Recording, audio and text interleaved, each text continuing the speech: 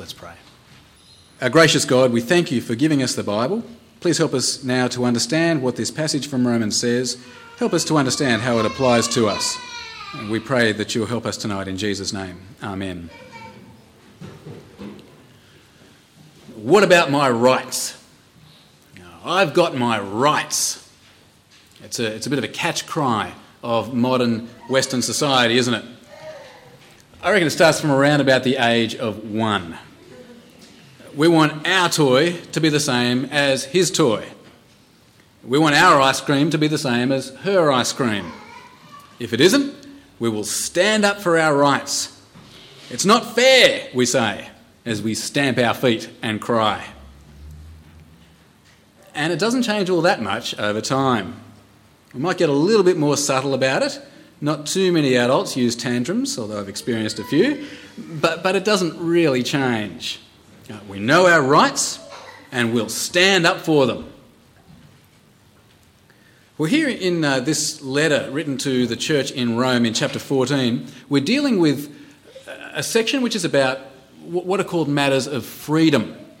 What I mean by that is there are things in the Christian life that you're free to do or free not to do. You've got the right to do it if you want to, you've got the right not to do it if you want to. Now, there are a couple of matters like that in the Roman church that were causing a lot of trouble because people were fighting about their rights. So the first problem had to do with what food you eat. And many of the Christians who had previously been Jewish felt that they needed to eat kosher as Christians. They needed to follow the Old Testament, the Jewish food laws. And in the context of pagan Rome, that meant they should eat only vegetables, like Daniel did back in the Old Testament. But other Christians realised the truth. As a Christian, you're free to eat whatever you want. You've got the right to eat anything. You can see that issue. It's raised there in chapter 14 and verse number 2, sentence number 2, right at the beginning of the chapter there, Romans 14:2. It says, "One man's faith allows him to eat everything, but another man whose faith is weak eats only vegetables." See that issue? There was another problem as well, and this time it was about holy days. Some of the Christians in Rome thought that they needed to celebrate holy days. For them that was the Sabbath on Saturdays, it was the Day of Atonement, and the other Old Testament holy days. But other Christians, they realised that we don't have to have holy days as Christians. In Christ, every day is a holy day. Every day is a day to worship God. And that issue you can see in verse 5, Romans 14 and verse 5. "One man considers one day more sacred than another man considers every day alike." So those were the issues that were there in Rome. And theologically, there's a pretty simple answer to these issues. They are matters of freedom. If you're a Christian, you can eat whatever you want. You don't have to have holy days. Paul actually says there it's a sign of weak faith to think that you have to follow all sorts of rules or rituals or ceremonies on these matters. But the thing is, theological correctness is not really the issue. Because on matters of freedom, you are free. That is, you're not sinning either way. The people on both sides of the debate, neither of them was doing anything wrong. The people who understood their freedom in Christ, they weren't sinning by eating everything, by ignoring holy days. They had every right to eat what they wanted, to have no holy days. But then the Christians with all the rules about food and about holy days, they weren't sinning either. There's nothing to say that as a Christian you can't eat kosher, that you can't be a vegetarian. There's nothing to say you can't celebrate a holy day, a special day if you want to. They also had every right to do what they were doing. Both sides had the right to act the way they were. And so the big problem wasn't who's theologically correct here. The big problem was the fact that they were having such terrible fights about it all. Everyone was insisting on their rights. Some people were fighting for the right to eat only kosher food, and they were judging all the people who wouldn't join them. They're not proper Christians or something. Other people were fighting for their right to eat whatever they wanted, and they were looking down on the people who did have rules. And so, in the passage that we looked at last week in Romans, the first thing that God sets down on these matters of freedom is this. He says we need to accept each other. Stop fighting, stop judging each other, accept each other. It's there in chapter 14 and verse 1. Verse 1 he says, "Accept him whose faith is weak, without passing judgment on disputable matters." As to the point of the first 12 verses of Romans 14, on matters where God gives us freedom, we need to give each other freedom. We need to make up our minds what we think is the best thing to do or to eat or whatever, but then we need to accept each other. But now in this next part of the passage, Paul goes on to a second point. And this one applies particularly to Christians who have a very strong faith, to Christians who realise that they've got a lot of freedom as Christians. Strong Christians, the Bible says here, need to use their freedom in a godly way. They mustn't exercise their rights in such a way that they damage weaker Christians, in such a way that they put obstacles in their Christian path. So, chapter 14 and verse 13. That's the introduction. We finally get to the passage. Chapter 14 and verse 13. Therefore, let us stop passing judgment on one another. That's summarising the first 12 verses. Now we move on. Instead, make up your mind not to put any stumbling block or obstacle in your brother's way. Paul goes on to explain what he means. And in verse 14, he sets up a very important principle about weak Christians to show how it's possible to damage weak Christians as you exercise your freedom. Here's the principle for a weak Christian. If you do what you think is wrong, then for you it is wrong. If you do what you think is wrong, then for you it is wrong. Even if objectively it's not a wrong thing to do, if you think it's wrong for you. Let me try to illustrate. Imagine I think it's a terrible sin to wear a red shirt. Now, I'm sure you agree with me that objectively it's not a sin to wear a red shirt. But I've got a weak faith in that sense. I haven't understood that as a Christian I'm free to wear red shirts. Now, if I think that it's really offensive to God for me to wear a red shirt, and then I wear a red shirt, well, it's wrong, isn't it? I'm deliberately doing what I think God doesn't want me to do. And so I am sinning, not by wearing a red shirt, but by rebelling against God, by doing what I think he doesn't want me to do. And so, even though it's not objectively wrong to wear a red shirt, if I think it's wrong, then for me it is wrong. Do you get the principle? In verse 14, Paul applies this principle to the issue of kosher food. He says, in Christ all food is clean. You can eat what you want. But if you think you can't eat something and then you eat it anyway, that is wrong. If you think it's unclean, then for you it is unclean. Verse 14, as one who is in the Lord Jesus, I am fully convinced that no food is unclean in itself. But if anyone regards something as unclean, then for him it is unclean. That's the principle. If you think it's wrong, if your faith is weak in that sense, then for you it is wrong. Now, this is a very important principle for strong Christians to understand, because it's quite possible for strong Christians to exercise their freedom in such a way that they can lead weak Christians into this kind of sin. Go back to the issue of red shirts. Imagine now that I'm a strong Christian. I realise that I'm perfectly free to wear a red shirt. Every time I put on a red shirt, I give thanks to Jesus for the freedom that I have.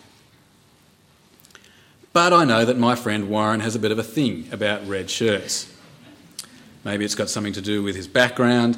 For whatever reason, Warren thinks it's sinful to wear a red shirt. So what should I do?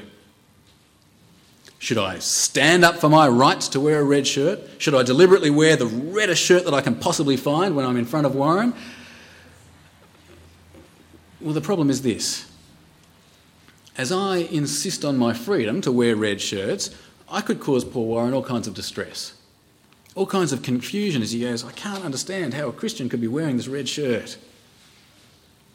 I could even influence Warren. I could even influence him to follow me and to wear a red shirt even though he thinks it's wrong. And remember, that is a sin for him. That could leave him feeling guilty, helpless. Or maybe now that I've led him into this rebellion, he'll think rebellion against God is okay and he'll rebel against God in other ways. I could potentially destroy poor Warren's faith. And so my exercise of freedom becomes sinful. By standing on my rights, I'm doing the wrong thing. I'm being loveless, destructive. I've let that good thing, of my freedom to wear whatever shirt I want, to become an evil thing. Something that can destroy my brother for whom Christ died. And that's what Paul goes on to say about the issue of food. He says it might be fine to eat anything, but it is not fine to lovelessly damage weak Christians by insisting on your rights. That turns the good thing of freedom into something people could call an evil thing. Verse 15. If your brother is distressed because of what you eat, you are no longer acting in love. Do not by your eating destroy your brother for whom Christ died. Do not allow what you consider good to be spoken of as evil. Okay, it's a little complex. So let me summarise. We're dealing with matters of freedom. Matters, things like what you eat, what kind of shirt you wear. Objectively, there's no sin involved. As a Christian, you can do whatever you want. But we need to remember the principle. If a Christian thinks it is wrong to do something, then it is wrong for them. To do it is rebellion against God. And so the message is this. If you're a strong Christian, if you realise that you're free to do stuff, you still need to be very careful. You mustn't insist on your freedom in such a way that you could damage weak Christians. You mustn't stand on your rights in such a way that you could lead weak Christians to do what they think is wrong and sin. To stand on your rights like that is selfish and loveless. Well, it sounds like a bit of a sacrifice, don't you think, for strong Christians? What, now I can't eat what I want?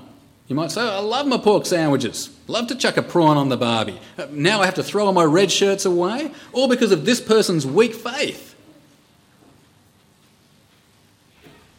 Sounds like a big sacrifice. And so Paul goes on to give us a bit of perspective. And here he actually tells us what Christianity is on about. And it might surprise you. See, it might feel like a sacrifice to give up our freedom for the sake of weak Christians, but we need to remember that these matters of freedom are not what Christianity is all about. They are trivia.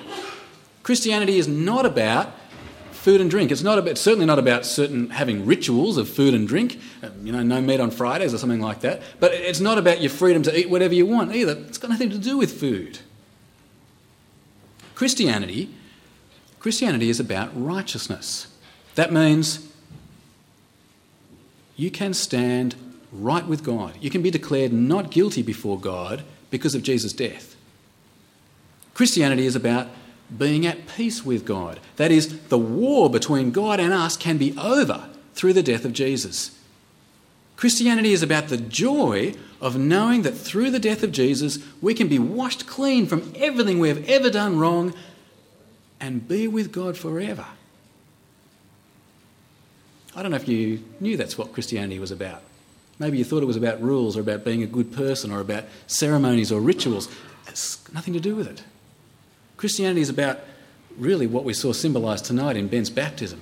It is about the fact that as dirty as we are before God, for all of the ways that we haven't loved God the way we should, we can be washed perfectly clean before God and be accepted by God into heaven forever through the death of Jesus. That's what Christianity is on about. And when you see that in perspective, you start to see that you don't want to be fighting about food. Have a look with me at verse 17. For the kingdom of God is not a matter of eating and drinking, but of righteousness, peace, and joy in the Holy Spirit. It's not about food, it's about forever with God, clean. And so the way to serve God isn't to fight about food, it's not to stand up for your rights and insist on your freedom. The way to serve God acceptably in a way that is pleasing to Him is to share that great news about Jesus and build people up so they can know the righteousness and peace and joy that can be theirs. There in verse 18, here's what will please God. Because anyone who serves Christ in this way is pleasing to God and approved by men. See, once you get it in perspective, it's obvious. You don't want to fight about trivial things like food. We want to help people in their relationship with Jesus. That's what we're on about as Christians. That's why you're invited tonight.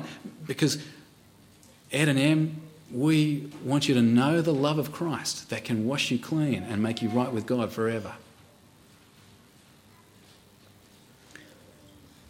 And so verse 19.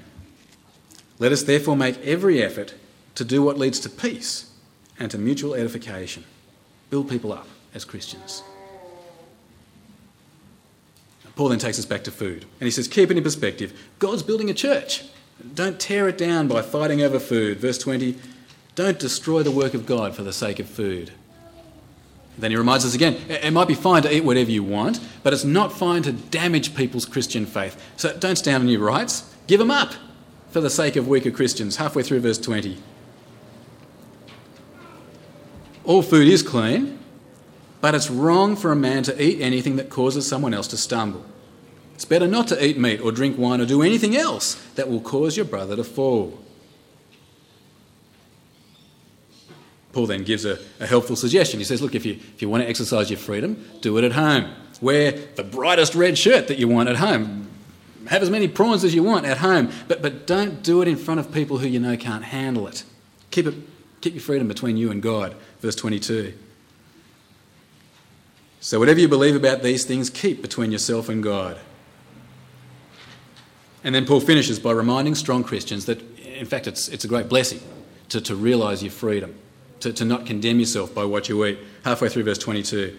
Blessed is the man who does not condemn himself by what he approves. But we need to remember the principle. Not everyone understands their freedom.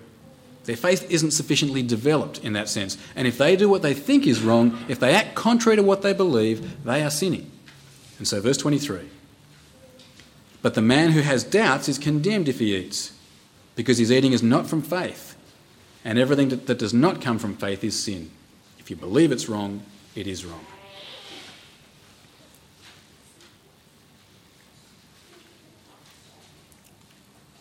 Okay, well, let's pull it together. Remember the principle. If someone thinks it is wrong to do something and then they do it anyway, that's a sin for them. And that means even if we know we are free to do something, we still need to be careful. Insisting on our freedom could damage weak Christians. It could lead them to sin by doing what they think is wrong. It's possible to use our freedom in a way that is loveless and selfish and wrong, in a way that is out of all perspective. Because Christianity is not about food. It's not about our rights. It's about being forgiven. It's about being pardoned by God through Jesus forever. And so the point is, don't stand on your rights. Think about what is best for the other person. Think about how you can help them to grow in their love for Jesus. That's the kind of service that's pleasing to God. That's, for those who've been following the series since Romans chapter 12, that's the appropriate way to worship the God who's been so merciful to you. Now, this still isn't the end of what Paul has to say on the question of matters of freedom. There'll be one more week next week on it. But again, we need to pause here and think about how this applies to us today. Last week we saw there are lots and lots of matters of freedom in the Christian life. So what I want to do is just take a couple of them and try to think through how this passage would apply. Let's take the issue of alcohol. Christians are free to drink alcohol. Christians are free to not drink alcohol. But now, put yourself in this situation. You've invited a new Christian over for dinner. You find out that he's a recovering alcoholic. He's managed to get on the wagon since he's become a Christian. He's been going well. He thinks it'd be really sinful for him to get back on the drink, and it would be very bad for him, and he's struggling. Now, you love to have a drink with your dinner, especially on the weekends when you're not driving. You've been looking forward to that glass of wine all day, and you know it's your right as a Christian to have a drink with your dinner. So what do?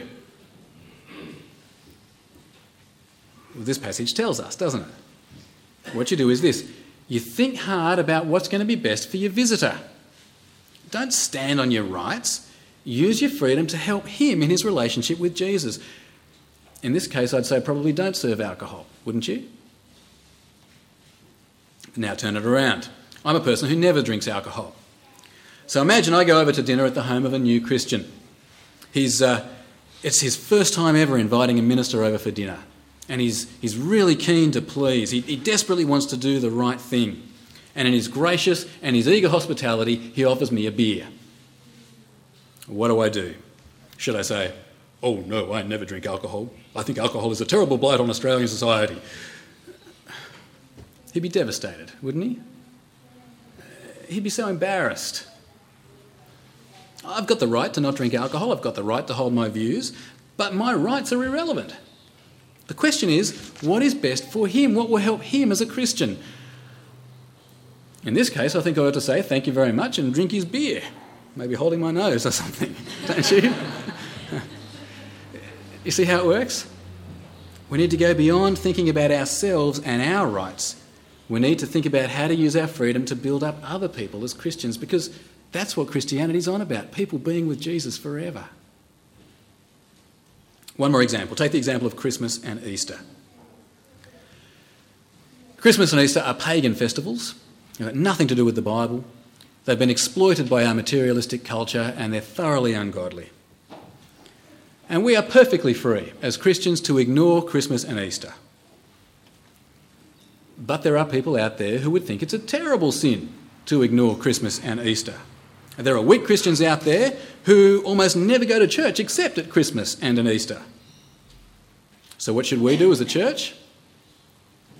I guess we could insist on our freedom. We could work all day with a jackhammer outside the front door of the church on Christmas Day. We could put up a big sign out the front of the church saying, no Christmas services here because Christmas is an unbiblical pagan celebration that's exploited by our materialistic culture for ungodly ends. But I suspect that's probably not the best thing to do, don't you? I couldn't care less about Christmas and Easter, especially coming from a Jewish background as I have. But if Christmas and Easter give us a chance to help people to trust in Jesus and know him better, well, we should jump at the chance, and we will, and you're invited. Come to Christmas. We'll tell you all about Jesus again. All right, I'm well out of time. But let me just alert you again to some other issues of freedom. And you might want to think for yourself about how this passage applies. Some Christians think it's sinful to smoke. Some Christians think it's sinful to dance. Some Christians think it's sinful to work or go to the shops on Sundays. Some Christians think it's sinful to eat meat. Some Christians think it's sinful to play cards. Some Christians seem to think it's sinful to have a church camp without playing cards. Some Christians think it's sinful to wear certain kinds of clothes in church. Some Christians think it's sinful to watch M-rated movies. Some Christians think it's sinful to read Harry Potter. Some Christians think it's sinful to eat food that's been offered to an idol. I know that's still an issue for many Asian people, like in the Thai restaurant up here where they wave the food to a statue of Buddha. Some people think, I can't touch that now, it's been offered to an idol. The list goes on and on of things that Christians think are sinful. But the way to handle all these situations is the same. First, remember the principle. If somebody thinks it is sinful to do it, for them it is sinful. And you don't want to be hurting them. And so for us, even if we realise from the Bible that these things are not sinful, we need to be very careful. We're free to do them, but if we do them in a way that distresses people or leads them to sin or hurts them as Christians, we're being loveless and ungodly. And so in these matters of freedom, we need to forget our rights. We need to forget about insisting on our freedom. Instead, we need to work hard to do what is best to help this person better understand what Jesus has done for them so they can be right with God and clean before God forever. Now, that might mean educating people about their freedom. It might mean sitting down and reading Romans 14. Or it might mean giving up our rights. Giving up smoking, giving up dancing, giving up playing cards or wearing thongs in church or shopping on Sundays or eating in Thai restaurants. It might mean we enjoy Harry Potter in the privacy of our own home and then don't talk about it in the book review club at church or something like that. The point is, I'm not thinking about me. I'm thinking about what is best for the other person. I'm using my freedom to help them trust in Christ. Yes, you've got your rights. Yes. You've got great freedom as a Christian to do all sorts of stuff. But it's not what Christianity is on about. Christianity is on about where people will be forever. If people rely on Jesus, they can have joy and peace with God forever. Without Jesus, well, it's too terrible to contemplate. So don't just think about you and your rights. Think about them and their relationship with Jesus and use your freedom to build people up as Christians. Let's pray. Our gracious God and loving Heavenly Father, we thank and praise you that you have given us so much freedom as Christians. Thank you that we have so many ways to be creative in our living our lives for you. Our Father, please help us to understand our freedom and help us to be very careful to keep the main thing the main thing. and look after people and help them to trust in Christ and love him and know the righteousness and peace and joy in the Holy Spirit that can be theirs. We pray in Jesus' name. Amen.